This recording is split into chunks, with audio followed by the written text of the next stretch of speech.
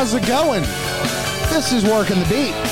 It is Thursday, September 30th, 2021. I'm Kevin Cooney. Thanks for joining us. Jam-packed show tonight.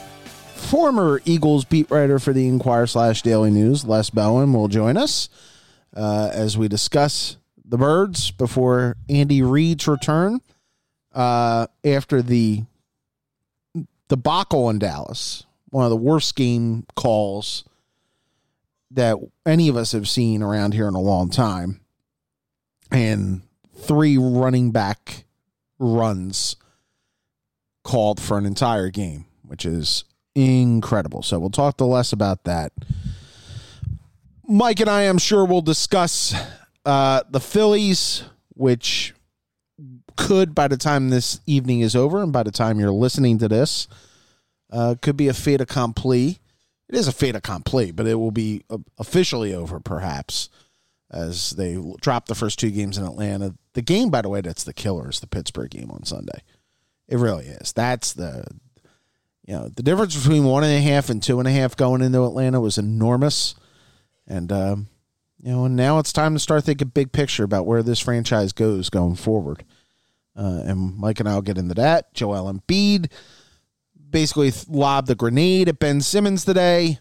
We'll talk a little bit about that. And, of course, since it's our football season and it's the end of the week, we will make our picks in college and pro football. So, jam-packed show. Let's not waste any time. Right away, let's get to Les Bowen, formerly the Inquirer and the Daily News, now of retirement, which is a good thing to say. Here's Les talking to Eagles. Welcome back, my friends, to the show that never ends. We're so glad you could attend. Come inside, come inside. There behind the glass stands a real blade of grass. Be careful as you pass. Move along, move along. Come inside, the show's about to start. Guaranteed to blow your head apart. Rest assured, you'll get your money's worth. And welcome back. Joining us is Michael. Mr. Kern has joined us, and the newest member of the Daily News /Inquirer Alumni Club. I know Kern always hates when I mention the Inquirer in there. I don't hate when you mention the Inquirer. It's just that when people, you know what I mean. I know. Don't confuse it. But for years, one of the best people in the business in Philadelphia, one of the nicest guys. Covered the Eagles, covered the Flyers for a long time. Still doing the Eagles, doing some work for the Associated Press, but figured tonight was a good night to pick his brain on what he's seen through 3 weeks, and with Andy Reid coming back this weekend. It's our buddy Les Bowen. Les, how are you? I'm great. How are you guys? We're great. We're watching a baseball team fall into the ocean and watching the whole Simmons stuff, but the Eagles are always the center of attention. So when you're it's 1-0 Braves after one bat. Yes, I know. And once again, Mike, I point out live scoring updates during a podcast don't play I understand. The first guy hit a home run. I understand. Well, they might as well just break out the champagne. Nobody cares, Kevin. Exactly. Nobody cares. All right. Might as well get with rip the Band-Aid off and start thinking about it here. It's been ripped off last. It's sitting over there in the garbage can somewhere. Matt Gelb from The Athletic had an excellent. It was piece awesome. Yep. About the Phillies and their developmental system and what they've done and how they've screwed it up. And, I recommend that to any Phillies fan who might wander into our podcast here. Yeah, and how dysfunctional the whole system was between the driveline stuff and everything. It was, and I was actually going to get with that with Mike a little later. Let me ask you about the dysfunctional Eagles in a sense of, could you ever imagine? I mean, Andy Reid didn't run the ball a ton. No. Doug Peterson. Neither did Doug. Doug Peterson didn't run the ball a ton. And we've all heard the stories about how Jeffrey loves passing the football. Yeah. But for a running back to touch the ball 3 times in a game, did you ever think you would see that? No. It is unprecedented. It's an Eagles record and maybe an NFL record for all we know. I haven't seen any hard data on that, but it was I cringe a little bit at this because it's kind of the old school debate. A lot of people here locally think running the football is a lot more important than it's actually been in the last 20 years of the NFL. The fact is, if you have the right kind of passing game and the right people, you don't need to run the ball very well. You maybe need to get a yard when you have to get a yard, but the days when teams with great running backs were the teams that won the Super Bowl are long gone. That having been said, you can't have 50 out of 53 plays not involve the running backs. And not involve in 53 plays where you had no motion, pre-snap motion of any kind either. That's another factor in this. Really weird. Now, that's another topic. But the thing with the running backs, okay, if you didn't have any decent running backs, it would be one thing. But Miles Sanders is an explosive weapon. He's one of the most explosive running backs in the NFL the past several years. He's a guy that can make a big play, a chunk play, running the ball or catching the ball. And if your offense is struggling, why would you ignore him? I don't understand that at all, and I think it bodes very ill for Nick Sirianni and Shane Steichen and their ideas about offensive football. But the other point you mentioned, the Lurie, Jeff McLean. It was Jeff's McLean story that mentioned how, they mentioned the incident at Lambeau where they won a game, and Jeff freaked out on Doug because Doug ran the ball more often than he passed it. Yeah, and the lack of motion now. And that's what I find really weird, because Lurie is someone who chases trends to a fault, I think. And clearly motion is that's what all the cool kids are doing in the NFL. And to have a coach who really, he keeps saying things like, well, when we do motion, it's going to be for a reason. We're not going to do motion just for doing motion. Well, everybody who uses motion has a reason. I don't understand that. And if I could sit down with him and talk to him about it, that would be what I would ask is, what the hell are you talking about? Everybody who uses motion has a reason. The reason is to find out what the defense is doing before you snap the ball. And, I don't understand it. I can't imagine Lurie is real comfortable with that, given his penchant for, chasing every trend that comes along. This will be real interesting to see how this goes. I don't know if there's some reason here that we don't know, that Jalen Hurts, has problems incorporating that into his understanding of the play. Or his cadence, right. Somebody has mentioned that it makes things a little tougher for the offensive line because the defense starts to shift when you do motion, and suddenly you think you know who's blocking who, and then you've got to sort of, reconfigure that on the fly. But there's no doubt that Sirianni is kind of in opposition to most of the real good offensive thinkers in the league right now on this subject. Mike, before I let you jump in here, do you think what happened Monday night was the game got away from Sirianni, that it maybe wasn't his impression, his idea that I'm just going to keep pounding the football and everything, that he got on?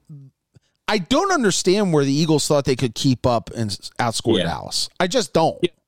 That is when he broached that subject, I was amazed, because that's just nuts.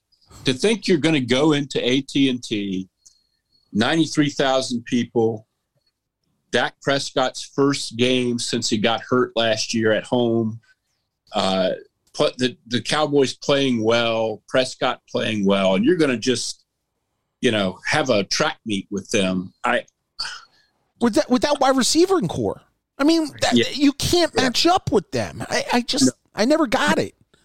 The way to play that game would have been to keep Dak Prescott off the field by having long scoring drives. not necessarily running the ball a ton if you didn't feel like you could do that for some reason. And I don't know why they couldn't. They certainly did. A few times they ran, they had enormous success. But if you don't want to run, throw short passes, do something, stay on the field, build long drives, keep Prescott on the sideline. That's how you beat a team on the road like that, not by trying to see if you could score 50 points while they score 49. That's absurd. That's just,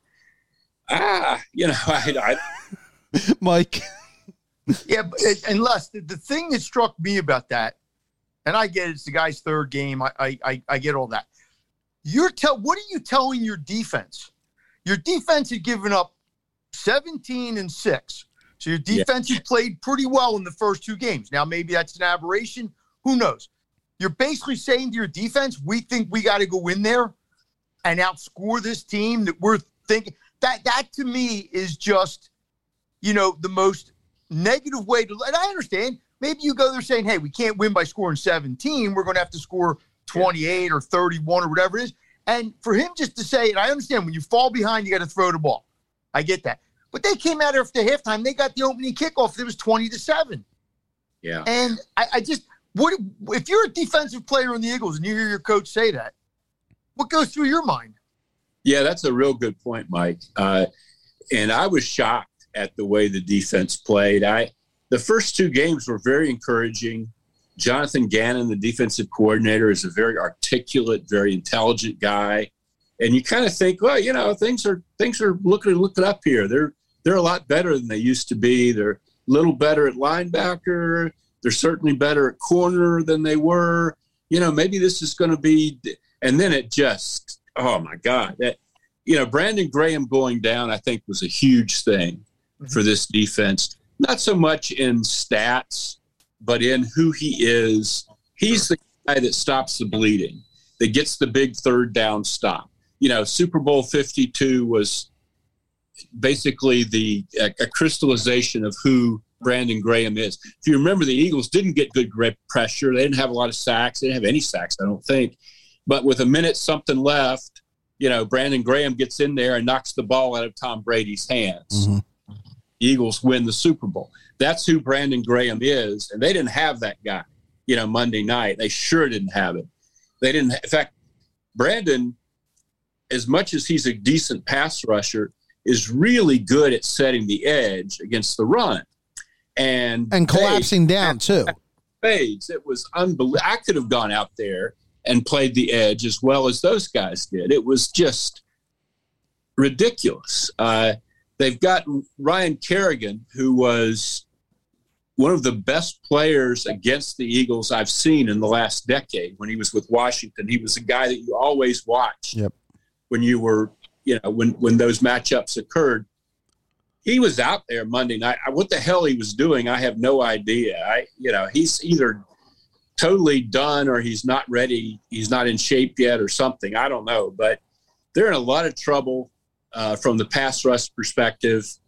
You can double up the defensive tackles and nothing else happens out there. The linebackers spent the whole night in no man's land. They didn't really cover very well. And they didn't get into the run gaps. They just sort of stood there and their linebackers all go over their heads or by them. They stink. They've stunk for years. They have no linebackers. Yeah. Well, I think Singletary's better than they've been. Kevin. Okay, but let's face it. But there's not a priority. Linebackers are not very good, and they haven't been very good for a while. Right. This is not a revelation that most teams devoted no resources to that at all. No, the linebackers make plays. There's a point to be made. There's a point to be made about not drafting a linebacker in the first round and yada yada. Yes. You don't really do that, but you have to draft them at some point. You can't just like their best linebacker, Alex Singleton, is a guy that was drafted several years ago. He was either drafted or he was an undrafted free agent with Seattle, and he's been cut a bunch of times, and he went to Canada and played a couple years. And he's a great guy. I mean, he's an amazing person. Great success story. He's overachieved. But on a good team, he's a 4th or 5th linebacker, and he's their best linebacker.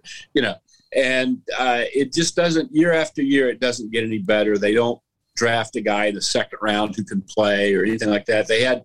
At one point, they had guys like Michael Kendricks and Jordan Hicks who were fairly high draft picks. Yeah. Were good players. Mm-hmm. They had their problems here and there. Hicks was always hurt, it seemed like. Of course, he's now played a couple years in Arizona without getting hurt. But, That's a whole different story with their training staff. I mean, they're down 3 offensive linemen again. And that's just ridiculous. I mean, when I looked at this season, my whole thing was they're not going to be terrible probably. If the offensive line and the defensive line are reasonably healthy, they'll be like a 7-8 win team. Well, they're already missing 3 offensive linemen and their best defensive lineman, at least the guy that's the heart and soul. I guess Fletcher Cox is technically the best, but the defensive leader, that's unbelievable. And it's not so much, it used to be Jason Peters getting hurt all the time. He's gone. Yeah. Now it's guys like Suamalo, who's still young, out for the season. I don't understand that at all. We're right back where we were last year with, maybe this guy can step in or, when this guy comes back, maybe they'll move him over there. Different combination every week. That's just not how you win. And the 2 guys who are healthy, one is a center that's been around 12 years and who you keep waiting for him to retire. And the other is Lane Johnson, who has had multiple injuries himself and he's not a spring chicken either anymore. So this is a problem. I mean, this is a major problem. And let me go back with one question on the defense before we get over to Jalen Hurts, because obviously the Hurts rumors and the Deshaun Watson rumors are starting again. But let me get back on the defense. They signed Josh Sweat a couple weeks ago to a big extension, okay? Mm-hmm. And they obviously have said that they haven't said it, but their actions say they're not re-signing Derek Barnett. Yeah. If Derek Barnett was not a first-round draft pick, would he be gone already? Probably so. He has played well at times. He hasn't been 17, he was great at times. Yeah. Even 18, 19, he hasn't been bad. He's been the kind of guy that if they drafted him in the 3rd or 4th round, you'd think he was really a good value. But 2 things, he gets hurt a lot. Mm-hmm. And the other thing is he takes stupid penalties all the time. And that's really the worst part of it right there is, that was amazing Monday night when the camera caught Nick Sirianni in the headset saying, it's always. And that's true, and we don't get to the way they're still doing this. There's no locker room. So they're not going to make Derek Barnett available to reporters and you can't go in the locker room and ask him, and he was almost never there back in the days when we did have locker room access. He's been a very prickly guy with the media. But you have to ask him if you ever get a chance, what is this? He's very – I guess he thinks he's aggressive and kind of a chippy, player. But you're hurting the team constantly. You aren't good enough to take this many penalties. You have more penalties than sacks in your career. It's unbelievable to me. And that was a huge penalty Monday night. It went from 3rd and 8 to 3rd and 3 at a time when the Eagles desperately needed a stop. And it just jumped offside. I mean, it was by like several feet. They even blew the whistle. Because he was in the backfield. Yeah, and the play the week before against the 49ers, where he pushed the guy for no reason at all. I mean, it was just like, I'm going to push you. And then there's games where, there was points on Monday night where it looked like he didn't even know whether he belonged on the field or not. That they had to do quick changes, and they're off balance, and that's where some of the Dallas's biggest runs came. Is when Derek Barnett's running on the field with 5 seconds left before the snap. So, Mike, I'm sorry. Go ahead. Draft, they get enamored of these traits. J.J. Arcega-Whiteside, it was catch radius, which hasn't turned out to be very important because he can't get open. What's Metcalf's catch radius? Yeah, Jefferson's catch radius. I don't know. But with Barnett, he had this incredible bend. He could go around a tackle at like a 45-degree angle, because his ankles were just so, incredibly bendy. Well, that's the kind of thing that bendy. it hurt a couple times. It's nice to see they're using geometry. You don't have that anymore. You don't hear anybody talk about that with him anymore because it's gone. He's had a bunch of leg injuries. Mm-hmm. It's not there. And it was a stupid thing to get fixated on in the first place. It wasn't something that was really going to, they talked about him breaking Reggie White's sack records at Tennessee. Well, okay, but what were his measurables? Who is he really? He's not Reggie White. He doesn't have that kind of size or strength. He was not a good, for where they picked him, that was not a good pick. And that's really the story of the Eagles' demise over the last several years. First, second round draft picks who weren't first or second round draft picks.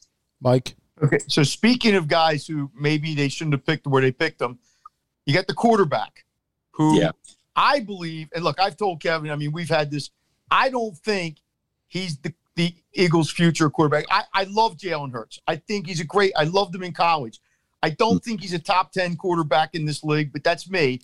I think the Eagles are already thinking, at least in Howie's mind or who's ever mind, he ain't going to be the quarterback. What are your thoughts? I know it's only 3 games and 4 last year, but can this guy prove me wrong and be a fairly high-level NFL quarterback?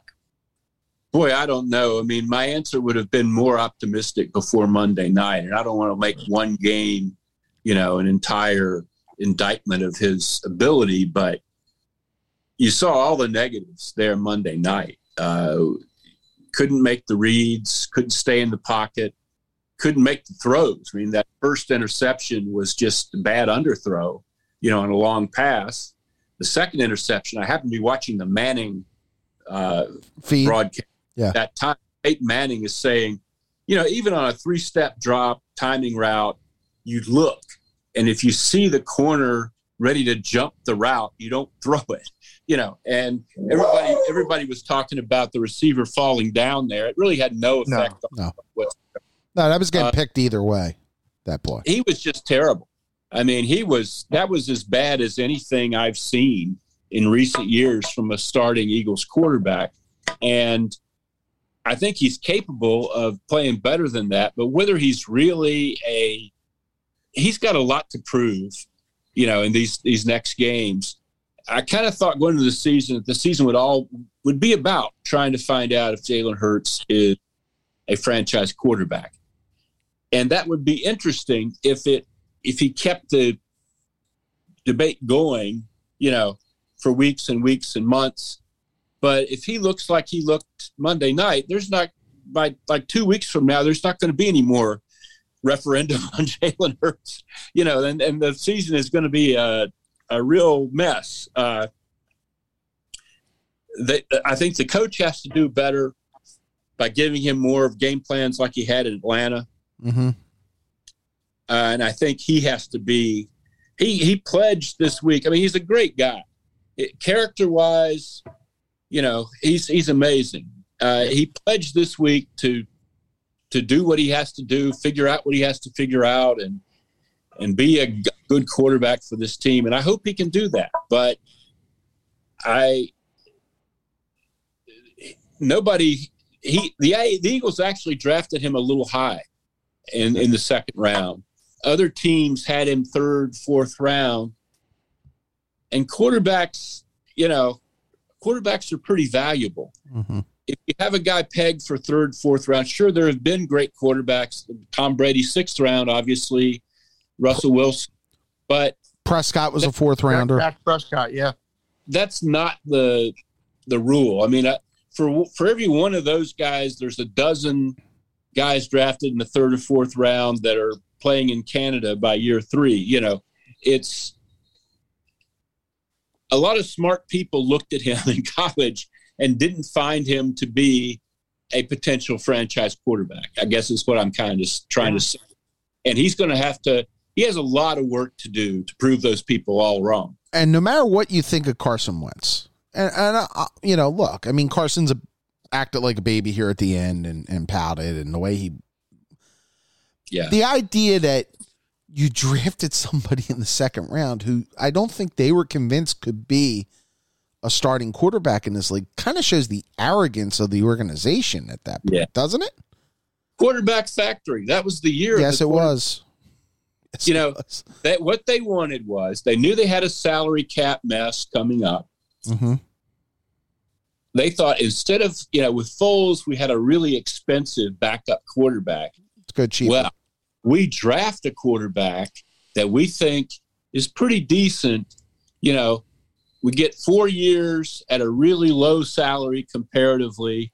And, Wentz gets hurt a lot. So if this guy needs to step in, he's a decent young quarterback. He can, make things happen with his legs. We've really got it knocked here. We've really figured it out. We're going to go forward with this. And then, Wentz didn't react well to having this guy behind him. And that's on Wentz. That's not on the Eagles necessarily. Yeah. If you could put together Hurts's personality and character with Wentz's ability, you'd have a great quarterback. The factory should work on that. Yeah, but, it didn't work. They kind of knew. I mean, when they didn't, go strongly forward with Hurts in the offseason, that was a real sign that they kind of knew that they didn't have that guy. Yeah. And they don't have a way to get that guy right now. So they're going to give Hurts a chance to be that guy. But it's like they kind of know that he's not. I hope I'm wrong, but that's the way it looks to me. Les, obviously, we'll never know the answer to this. But if the Eagles had not drafted Hurts, okay, and they're just going out and gotten a backup, whoever that would have been, some guy. If they had drafted a good player in the second round. Well, that too. But do you think if Wentz maybe didn't feel threatened, real or otherwise, whatever, do you think he would have went downhill as bad as he did last year? I don't know. That's a very good question. I think the whole deal of Howie Roseman drafting a quarterback instead of somebody that could help out Carson Wentz was part of his disenchantment. Okay. Remember the way things went last winter when they fired Doug Peterson, they were clearly under the impression that they were going to patch things up with Wentz and give it another shot. Mm-hmm. And Wentz was the one who said, "No, I don't want another shot here. No, get me out of here." Would he have felt that way if they had not drafted Jalen Hurts, if they had drafted a really good receiver in the second round or a really good linebacker that would have kept them from going 4-11-1 last year? That's a real good question. I don't know the answer. And we never will know the answer. So that's, Les, obviously, Andy and the Chiefs come in this weekend and 1-2, and their defense is struggling, but they're still a team that I think most people would not be surprised if they end up in the Super Bowl out of the AFC. The Super Bowl runner-up hangover, Kevin. Yes, it is. I know. Yeah. Then the Eagles get the Panthers in Carolina. Then you get perhaps coming off their first loss. Yeah. Then you get Tom Brady. Then you go to Vegas. Always loves to beat the Eagles. The Raiders. This could get ugly before Halloween real quick. This schedule didn't look like a killer schedule initially, but the way it's played out, I mean, they've got Denver, which is now 3-0. They get L.A. here. You look at it, where are the Giants? What's going on here? It's other than the divisional games, they don't have a lot of breaks in here. It's a tough schedule, and they can be one and whatever very, very quickly. I'm not going to pick them to win this week against the Chiefs. I know the Chiefs have looked vulnerable. They're 1-2 like the Eagles, but good Lord. I mean, they're so much better than the Eagles. Patrick Mahomes is coming here. Ray Didinger on Angelo picked the Eagles. Well, maybe so. I'm not going to pick the Eagles, but if the Chiefs are going to implode here, their defense doesn't look good. Maybe they're going to, really, maybe they're done. I don't know. I don't think they are. I don't think so. the Eagles under any circumstances this week. I feel more strongly about that than I do any of the other games after that. I mean, this is one you had as an L before you knew anything about either game. And honestly, Les, the only game between here and Thanksgiving they may be favored in is at Detroit. And if you're the Detroit Lions, you're looking at that going, that's the Eagles coming up and we have a shot. Right. And Detroit loses, but they play teams tough. Yeah, that's exactly right. It's just they don't have a team that Atlanta was their gimme. And they don't have another one coming up anytime soon. They really don't. And they've got to get things together and look a lot better and stop getting guys hurt and, really, change a lot of things quickly. Final question. This is more of, a final question on the Eagles, and then I have one for you personally. And this is trivial. I admit it.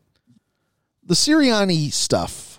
And, the press conference last year when he got introduced didn't go well.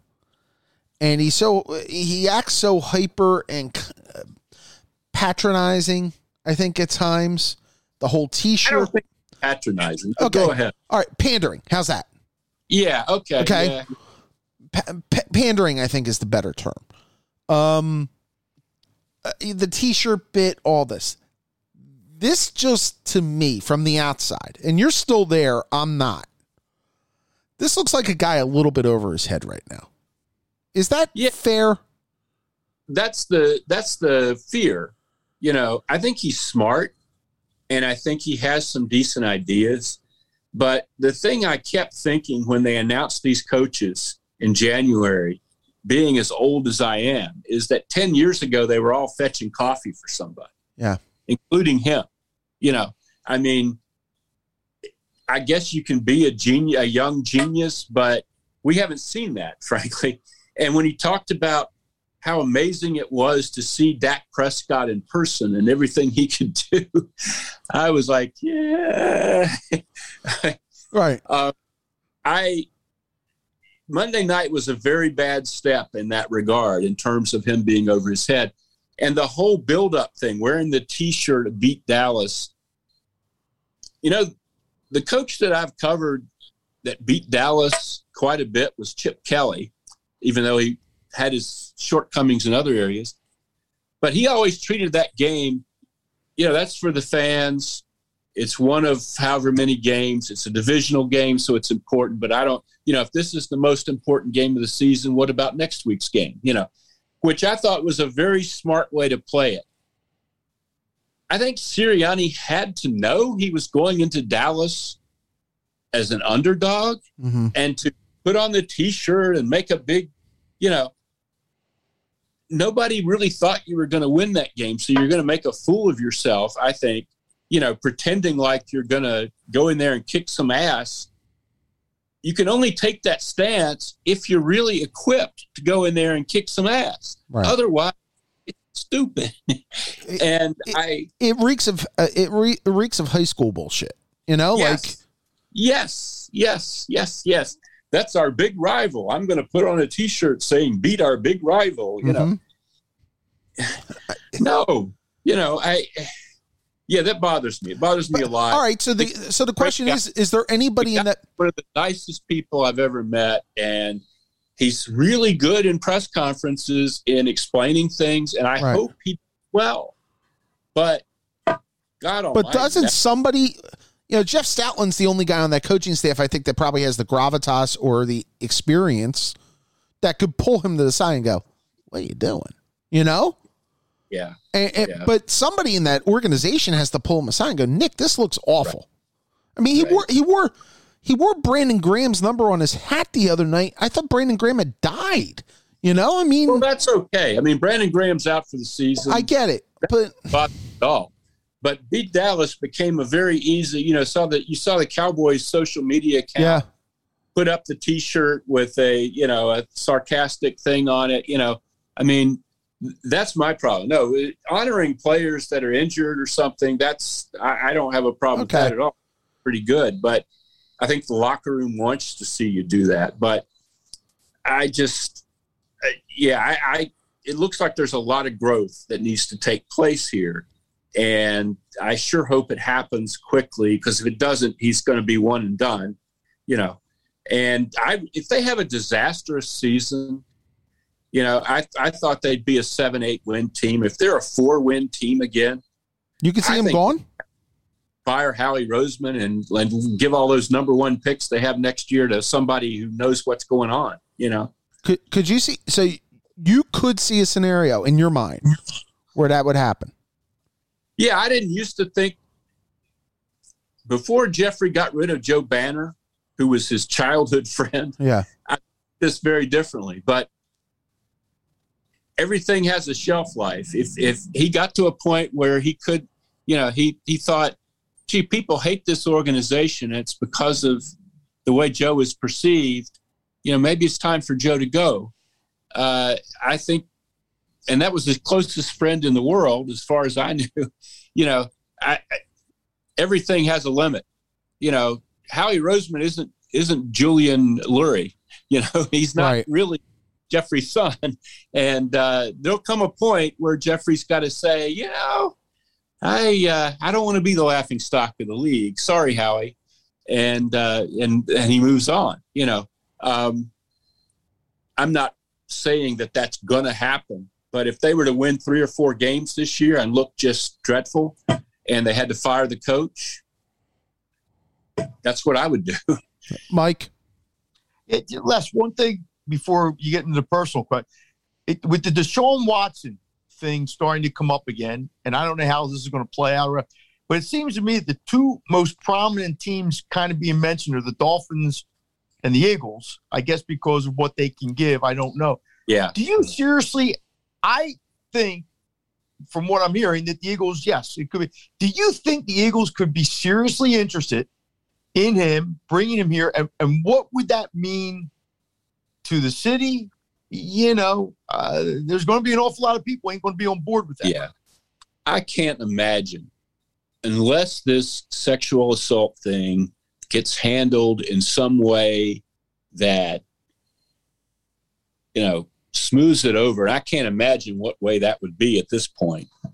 If it's proven that he's the victim of some amazing complex plot, which doesn't seem at all feasible to me, or he makes some sort of tearful apology and goes into sex rehab and pledges millions of dollars to women's groups or something, then maybe. But to trade for him now, nobody's going to do that. This is all hype being stirred up by agents. But when he does get to the point where the NFL's dealt with him, and maybe this is in the offseason, I have no idea. But could you see the Eagles getting involved in that? If once once it's ended, however it ends, unless he's in jail, obviously. Only under very specific circumstances that involve a lot of contrition and a lot of attempts to, make things right.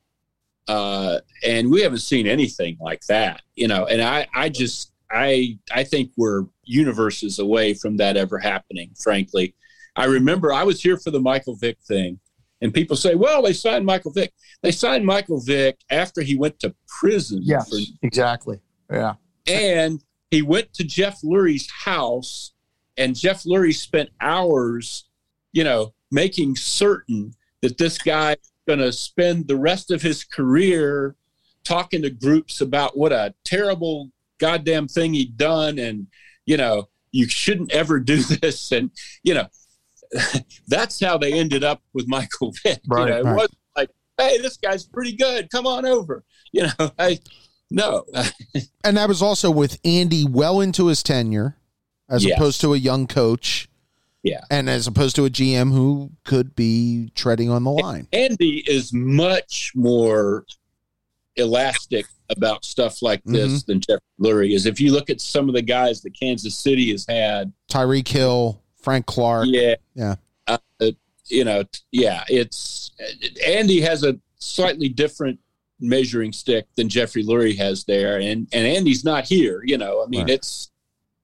I would be just gobsmacked if they did that without some huge resolution of this that gives them some cover of some sort. You covered Andy, you covered Chip, you covered Doug, and now you're covering Sirianni. And I saw you tweet it, or you texted Andy, or you tweeted out that you had texted Andy. Yeah. What did you actually text Andy?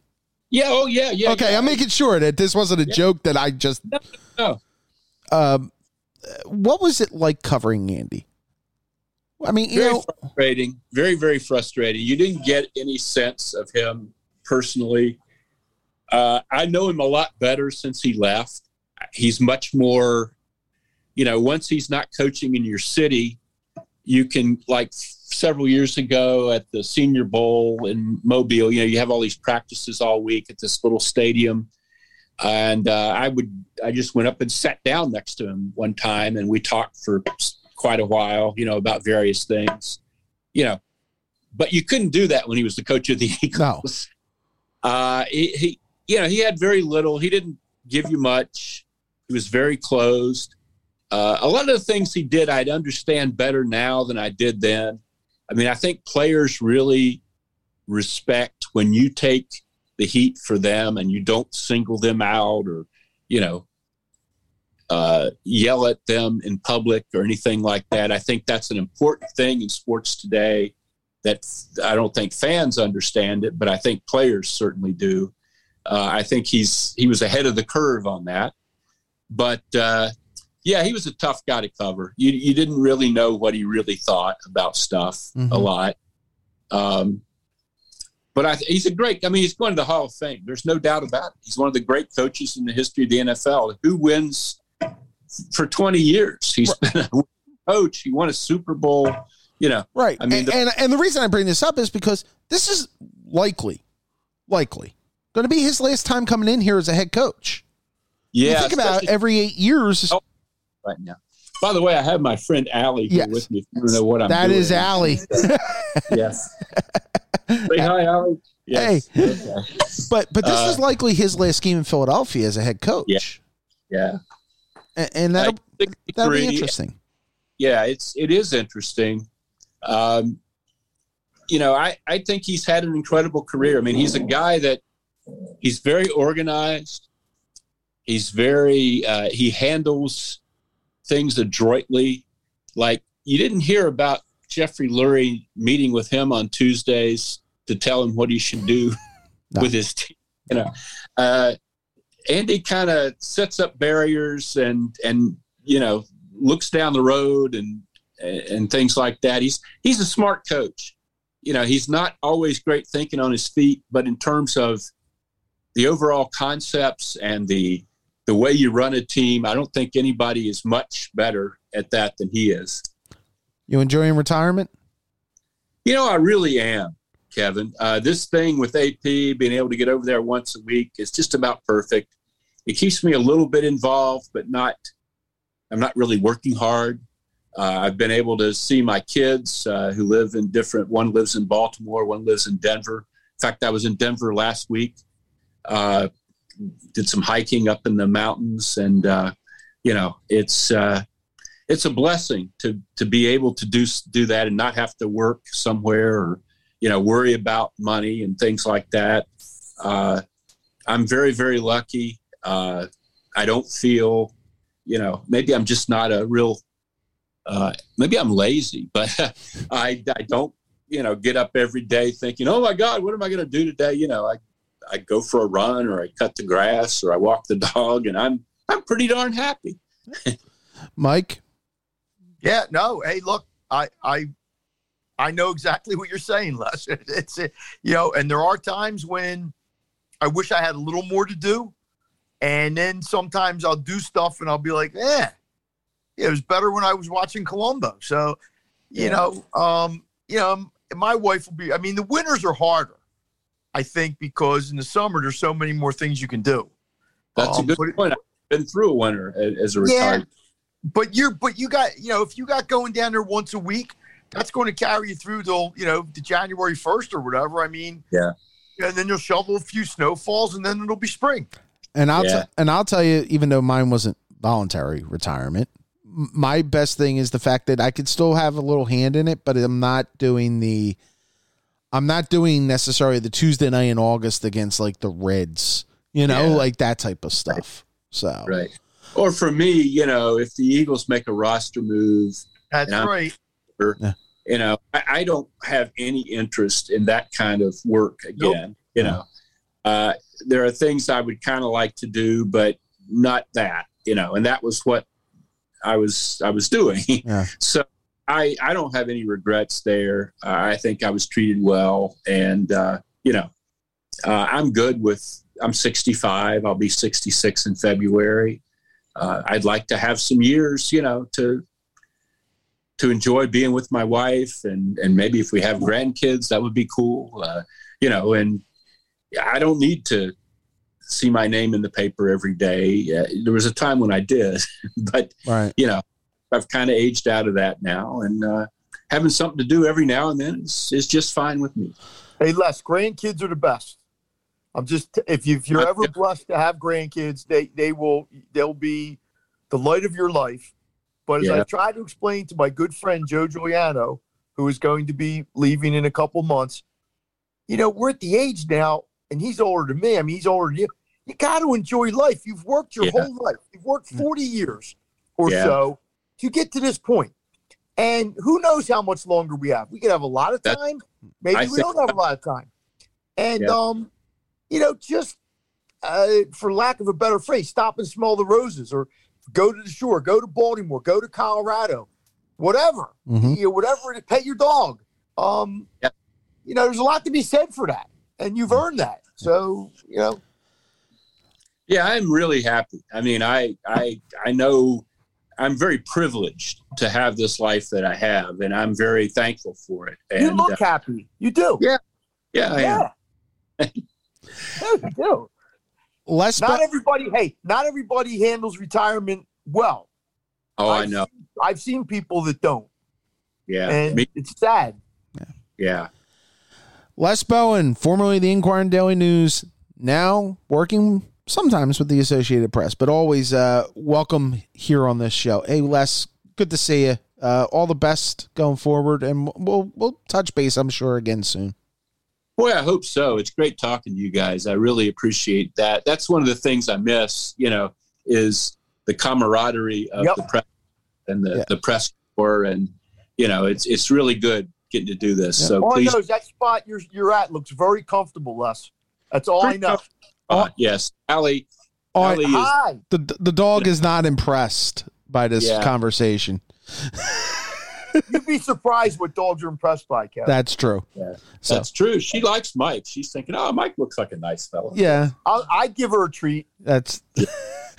And we'll be back on Working the Beat right after this. All right, guys. Thanks, Les. And our thanks to Les Bowen for joining us. It's time to make our picks for the upcoming weekend. We didn't have a bad weekend last weekend, Michael. No, in the pros, I think I went 2-3. See, I don't remember how much I pushed some of these, but I had the Rams and I had the Packers, but I think I gave out the Steelers, New England, and Seattle. So that wasn't as good, but the colleges were pretty good. Yeah. I think we both had. Did we both have NC State? Right. We both. Yes, we did. That. Yeah, we did. We both liked LSU. And I gave out Baylor, Arkansas, and I think I gave out one other. My friend, my Toledo, my guy in the MAC, the Toledo thing didn't work out. Guy in the MAC. I ask him every week. I say, "What do you know. think about Toledo?"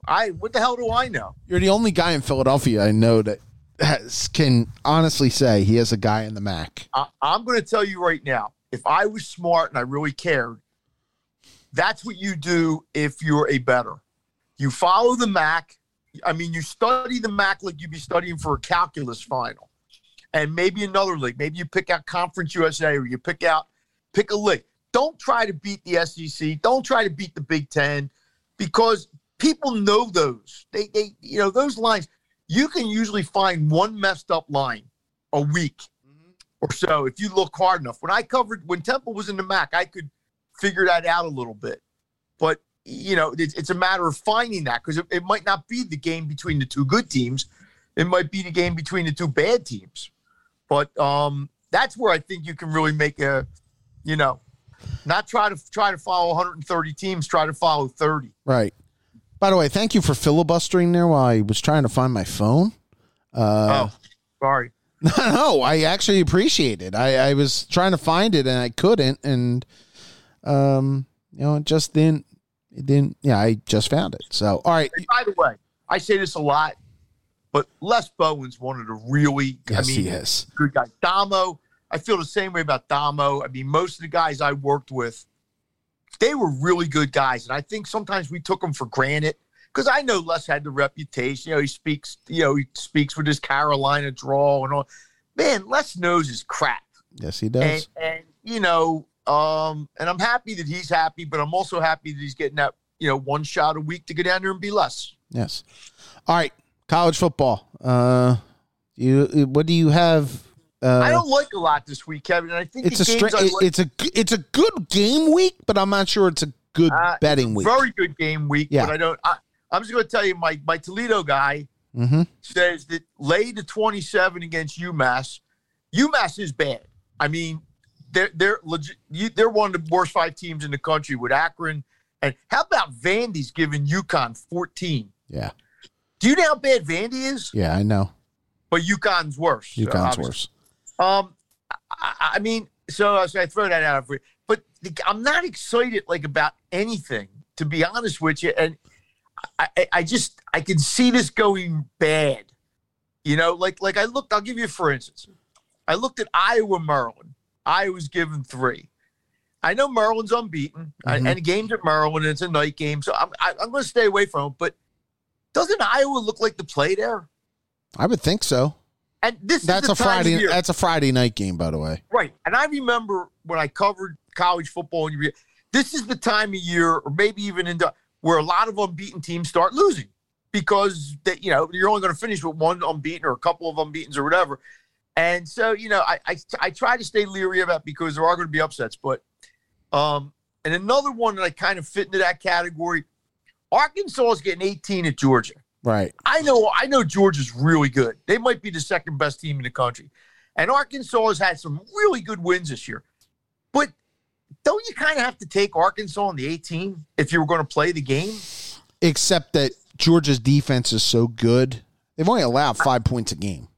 I know, but and that's why I wouldn't play. All these games I'm giving you, I'm not really excited about anything. Maybe there's one or two, but I'm just saying that's the kind of week it is to me. Okay, where I'm looking at games and I'm like, Okay, so you're basically punting on this week. I might give you one or two. I'm going to throw a few out there and just. Right. Okay, then. Good. Give me one. Give me one of yours. I'm going to take, and this is against my better judgment, I'm believing in Jim Harbaugh, and I'm going to take Michigan. I was looking at that game. Getting 2.5 at Wisconsin. Yeah.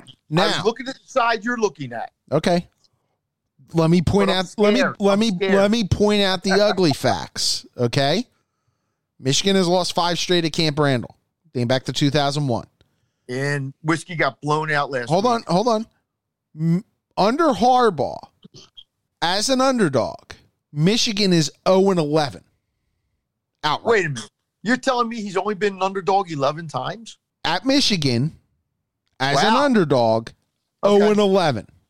Yeah. So why would you even think about playing that game after the last 2 things you just gave me? Because I saw Wisconsin, not in person, but pretty damn closely last week. Well, you got to throw that game out. And Graham Mertz stinks. Okay. But I'm just saying. See, that's where I Graham Mertz, Wisconsin's quarterback, 1 touchdown, 6 interceptions. I know. Let's go Wolves. Hey, look. I looked at that side of the game, but I know me. I'm going against my better judgment, but yeah. I can see Wisconsin lost by 30 last week, and look, whatever. I mean, the game got out of hand late, but I could just see them going back to Camp Randall, for all the reasons that you tried to explain with me with the ODI. To me, I stay away. I run and hide, and that's the way I feel about most of this week. Okay. I'm going to give me another one of yours. I'm going to take Notre Dame, getting one and a half. Yeah. Okay. Getting 1.5 at home. They've won 28 in a row at home. I didn't realize that, but I looked at that. That's the side of the game. If I was, you put a gun to my head. You do understand this is the most important game Cincinnati's ever played. I also understand that Luke Fickell against top 25 teams at Cincinnati, 4-8. Okay, because he's usually not the best team. No, but that also includes his time with. I mean, that includes his. When they've played like conference opponents that were top 25 too. What I'm saying is, yeah, I'm starting to think. No, I'm not arguing with you, but I'm just and this may be the hopeful fan as opposed to like the clear-eyed analyst. No, when I saw Notre Dame was getting 1.5 at home, I thought the same thing you did. But I also think Notre Dame's starting to round in the form here a little bit. I thought their defense played pretty well last week. I think their defense has played really well actually the last 2 weeks. Well, I'm going to make a bold prediction. The winner of this game is in the playoff. I was going to go that far, but I'm going to say we'll be in the conversation as we go in November. Because Cincinnati, if they win this game, I haven't looked at their whole schedule, probably has a good chance of finishing 13-0. I'm guessing. Yeah. If they go 13-0, they're going to be in the playoffs. There's no doubt. If Notre Dame wins this game, I think Notre Dame has a good chance of maybe running the table. North Carolina has lost twice now. North Carolina has not looked like everybody thought North Carolina. USC in turmoil. Stanford is not. Stanford's good, but Stanford isn't. I mean, tell me a game on Notre Dame's schedule that you look at and go, wow, that's good. Honestly, I don't like them at Virginia Tech next week. That's fine, but they're still going to be favored by a probably touchdown. Yeah. So I'm just saying, the winner of this game, this is probably Notre Dame's. I'm not saying they're going to run the table, but I'm saying if they win this game, they're going to be favored in all the rest of their games. Final game for me. Okay. Yo. I will take Penn State. I will lay 13 against Indiana. Revenge game. I was looking at that side of the game too. Revenge game. Night game in Happy Valley. Yeah. I'm not sure how good Indiana I don't think Indiana. Michael Penix has not been close to the same quarterback he was last year. Think about this. Before the season started, and I probably brought this up at one, Iowa State, North Carolina, and Indiana were all ranked pretty high. There was expectation. Yeah. All of those teams have 2 losses. Yeah. Now, some teams can't handle that. No. And I would go with the Penn State side of the game too. So you got no chance because I like your. You like all 3, yeah. Well, by the way, the bonus one. I'm not saying I would play them. I'm saying I liked those sides of the games. Like I said, I'm not. I'm gonna throw a bonus one out there too. I'll take Ball State at home, laying 9.5 or getting 9.5 over Army. I know Army is one of the best stories. I was looking at that game too, Kevin. What is Army that good? Army is pretty good, but I don't think Army's good enough to be laying almost double digits on the road. Well, you know to a why decent that is? team. You know why that is? Because Toledo went to Ball State last week and won like 22-6. I get it. I'm just saying, but that's why. Actually, Ball State was at Toledo last week, but go ahead. That game was at Toledo? That game was at Toledo, I believe. You might be right. My cousin's daughter goes to Ball State, and she was home. But I last looked weekend. at the Ball State side of the game too. I just don't know enough about either team. I'm going to throw a couple at you. Go. And this one, I actually think I do like. Mm-hmm. LSU's given 3.5 to Auburn. LSU, LSU is like 14-6-1 covering in this game. Auburn beat them last year 40-15. Right. It was the worst loss LSU has had since like 1996. Mm-hmm. I'm not sure how good LSU is. I don't know. I'm not sure how good Auburn is. But that's going to be a Saturday night in Baton Rouge. Yeah, I agree with you on that. I'll take my shot with the LSU's. And I'm not saying they're going to win by 30, but 3.5 just looks whatever. Now I'm going to throw these two at you, and I'm not thrilled with either of these two, but I'm just curious to see what you think. Rutgers is getting 14.5 at home from Ohio State. By the way, I like Rutgers. I thought they played really well last week against Michigan. Greg Schiano, I'm telling you what, Greg Schiano might not. I'm not the biggest Greg Schiano fan going. He's doing a pretty good job. Yeah, he is. And again, it's Ohio State, so reality could set in. Ohio State could do what Ohio State does, but Ohio State has been struggling a little bit. And then the other one was, and we had this one last week, but I don't know how you feel about coming back. BC's getting 14.5 against Clemson.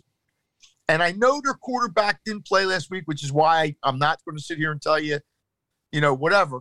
But I don't think Clemson's real good. I'll be honest. I saw Boston College a couple weeks ago. They're not bad. Yeah, and maybe Clemson comes out, and maybe it's time for Clemson and Ohio State. And Clemson's home. Ohio State's on the road. And now the one thing to remember is BC is on, I believe, their second quarterback. Yeah, and see, that's why I would, because last week when they beat Temple, or was it 2 weeks ago? When they beat Temple? Two weeks ago. You were at. 2 weeks ago. They only threw the ball like 10 times, and you probably can't beat Clemson. Only 34 yards, yeah. Yeah, I mean, so forget that. I'm just saying, but I mean, I just talked about we had Clemson last week, which I thought. I mean, North Carolina State last week, which I thought was pretty good. Let's go to the NFL. I'm going to take the Broncos at home, laying 1 over Baltimore. Uncertainty about Lamar Jackson's status at this point. Yeah. You do realize that Denver's beaten 3 teams that don't have a win yet. I understand, but I also think Denver at home. It's just one of those things that, yeah. Do I think they're a bit fraudulent as far as like being a legitimate contender? Yeah, I do. I'm not. Yeah, but you got them going 4-0 by beating a team that is a legitimate contender. Yeah, but if a team that also has major injury issues and now may have their starting quarterback out. I hear you. And if they win this week, then I think the Broncos have to be taken a little bit more seriously. I think so too. By the way, they will beat the Eagles. And didn't the that's still 5 weeks away. That's a long way away. A lot of stuff can happen. Don't start telling me what the Eagles are going to do in November. Please. The isn't Baltimore also coming off that huge win? Didn't they beat Kansas City last week? 2 weeks ago. Who'd they beat last week? I was in a car and I don't know. I'm trying to remember because they had this. I'm sorry, I should know this, but okay. Whatever. All right, give me one of your picks. Well, this one you tell me. I like the Washingtonians giving 1.5 at Atlanta. I can't believe Washington's this bad. Maybe they are. I don't think Atlanta's much. I think this is a Ron Rivera game. And I don't know what the hell that means, except, and probably my best judgment would be say stay away because it's 2 bad teams. Right. I think it's 2 bad teams. But I'm just curious. And the other one. By the way, the Ravens last week beat the Lions on that 66-yard field right. goal. They should have lost. They should have lost. Yeah, okay. I'm going to play a couple teasers because and you can take these any way you want. I'm going to give you 5 teams. You mix and match what you want because one of them's going to lose. I would tease the Kansas City's down to a point. Mm-hmm. The Kansas City's. They might not cover. I don't know.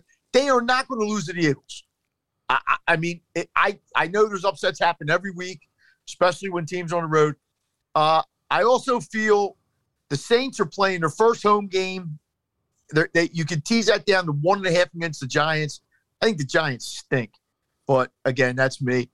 You could tease Tennessee down to a win against the Jets. I think the Jets are the worst team. Well, I won't say the worst team in football because Jacksonville and Houston are 1 and 1A, but go ahead. Yeah, but Houston's won a game. Yeah, right? Against Jacksonville. I mean, the Jets are a dumpster fire. I mean, they are, and they're playing a rookie quarterback who's getting his ass kicked. Also, I think the Green Bays, you could tease them down to a win over the Steelers. I think the Steelers are fried. I just think. I do too. And Green Bay, I like Green Bay. I think whatever. And also, the Bucs at New England. Dude, Tom Brady ain't losing that game. You could tease them down to a win. So you can mix and match however you want. I guess, how about a KC Bucs teaser? Because that way you'd have the 2 Super Bowl teams beating the Eagles and the New Englands. And then you take the Tennessees and the Green Bays. How about that? That sounds fine. Could you imagine if Bill Belichick beats Tom? Oh, well, Yeah, Ain't happening. it ain't happening. Yeah. I'll take. You know, you're right. It's not a great week. I'll take the Packers. It's not a great week.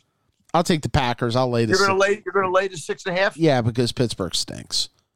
Yeah. Ben Roethlisberger is a shot fighter. He really I is. respect what Pittsburgh is, and Green Bay's defense ain't great. So maybe they don't put a lot of pressure on Ben. Yeah, that's the one way I can see Pittsburgh being in this game is if Ben gets time.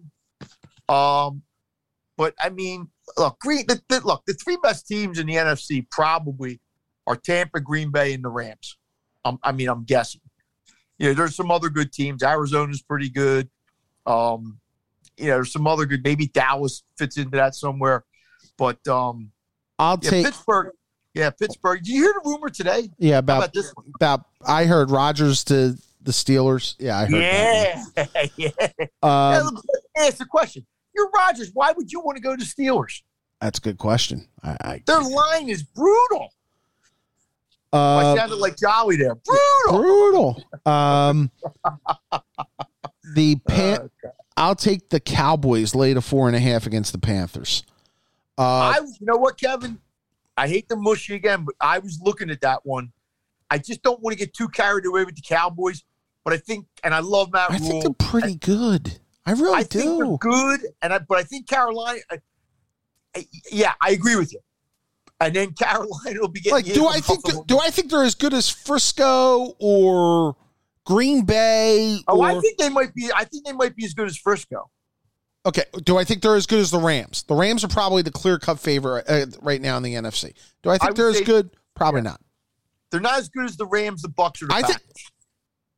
See, the Bucs I'm worried about with their defense. Well, but they got Tom Brady. Yeah, I mean, I get it. And would I take Tom Brady over Dak Prescott in a game like that? Yeah, I would. But I'm just telling you, I think everybody here likes to downplay. No, everybody here likes to downplay Dallas when they're decent. We downplay Dallas because they haven't done a goddamn thing in 25 years. I get it, but there is talent there. And the world jumps on Dallas. Like Greenberg now is has them winning the next 5 Super Bowls. I mean, I get it. I think they're a good team. But at some point, and they have the easiest path to the playoffs. Because all they got to do is win the NL East.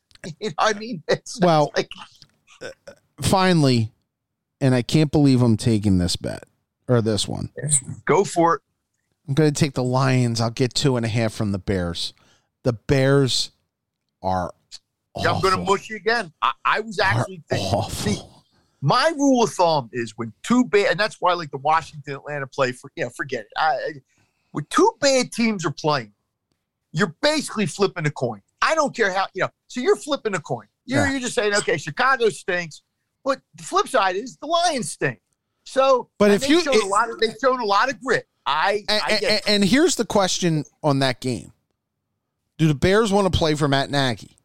Because if the Bears lose that game and their offense is floundered again, Matt Nagy's gone.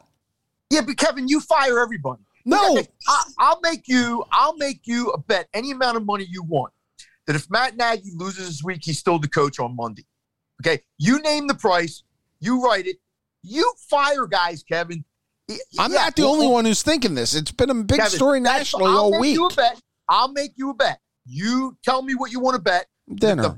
I'll buy a Rouse one night. Whatever. He'll be the coach on Monday. He may not be the coach in December. He may not. Let's go Wednesday. Let's make sure it's Wednesday. No, he won't coach next week. Okay, he won't coach next week. That's all. Because this is of course if they lose the game on Sunday. Yeah, but because you as an organization, you just look stupid. You can't. And I know he's dead man walking right now anyway. That's fine, Kevin, but you're fine. This is like when you fired Brett Brown after a game. And I sat there and said, Kevin, listen to what you just said. Mike. Kevin. Hold on, give me a second. He has mangled 2 quarterback prospects already. I'm not saying he hasn't. And he's working on a third. And I think if you're the Bears, you're going to probably put the stops on this one as quickly as possible. There's no stops on this. The stops are already gone. The season is You go back in the NFL. It's not about wins and losses. It's about Kevin, Justin Fields' development, NFL, Mike. Okay, go back in the NFL, Kevin, and tell me how many coaches were fired after the fourth game. I'll bet you the answer is 0. There's been a couple. Okay, so there's been 1 or 2. Bill O'Brien got fired after week 3 last year. Oh, I don't think it was week 3. Week 3 or week 4? I think it was later than that. Okay. But that's fine. If you think he's going to get fired and Greenberg thinks he's going to get fired and Wagyu thinks he's going to get fired, fine. I'm just telling you. Swagoo, by the way. It's not Ragu. I know. Ragu is a spaghetti sauce, Mike. Do I think he's done? Probably, unless somehow they turn it around and Justin Fields, which isn't going to happen. I agree with you. But I'm just telling you, he will coach the team next week. Now, if the Lions go to Soldier Field, win 50-3, okay, then you may win. But that ain't going to happen, so whatever. By the way, that's okay. Speaking of Soldier Field, and yeah, did you see that story? Yeah, they're going to go to Arlington Park. Yeah, it was funny because I passed my cousin lives in Arlington Heights, and one, a lot of people out there don't want a stadium, and 2 was Saturday night was the finale at Arlington Park. It was the last horse racing there. Yeah. There was this big fireworks display as you drive into the hotel. It was very nice, and now it's going to be. Maybe the home of the Bears. That's what every team does. And apparently the Bill. What story was I reading today? The Bills are looking at a new stadium too. No, but there's a team that's going to get sold. The New Orleans owner is basically they're trying to do something where they're going to keep the team in New Orleans, right? Much like the Bills did when Ralph Wilson sold like 7 years ago, or whatever. But look, everybody wants a new stadium. I mean, and everybody gets one. They all get one. It's just a matter, that's why the A's are going to leave Oakland because they're not going to give them a stadium. So they're going to end up in Las Vegas probably. That's why the Rays are going to end up leaving Tampa at some point. Right. Well, right. Yeah. Okay. All right. So we're done our picks. I don't think I made any picks this week. Yeah, you did. Well, I made a couple. Yeah, but I mean, I just think there's a lot of good games in the colleges. I just don't think they're good betting games. But so that's part 1 of our podcast. Part 2 will deal with Ben Simmons / Joel Embiid a little bit, and Embiid's comments on Simmons that took place on Thursday after Sixer practice, and we'll pour one out for the 2021 Phillies. Why? I don't know. It better be hard liquor at that point. So if you can. If you would be so kind, if you would please turn over and listen to part 2 of that podcast. Our thanks to Les Bowen for joining us on part 1. We'll see you in part 2. And thanks again for listening to Working the Heat. Well, you went uptown riding in your limousine with your fine Park Avenue clothes. You had the Dom Perignon in your hand and the spoon up your nose. Ooh, when you wake up in the morning,